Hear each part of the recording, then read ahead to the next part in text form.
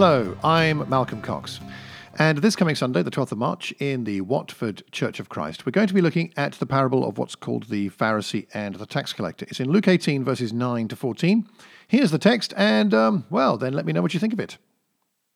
To some who were confident of their own righteousness and looked down on everyone else, Jesus told this parable.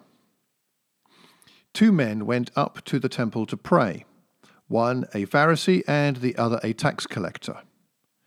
The Pharisee stood by himself and prayed, God, I thank you that I am not like other people, robbers, evildoers, adulterers, or even like this tax collector. I fast twice a week and give 1/10 of all I get. But the tax collector stood at a distance.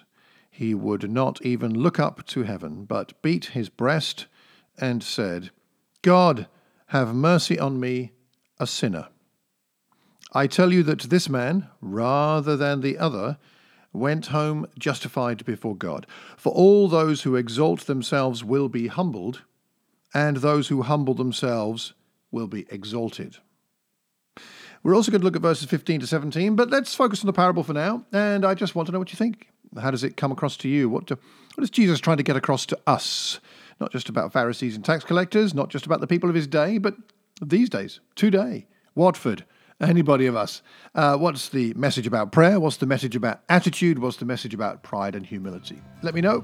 And if you can come along, we'd love to see you at Lawrence Haynes School on Vicarage Road at 10:30 a.m. Take care.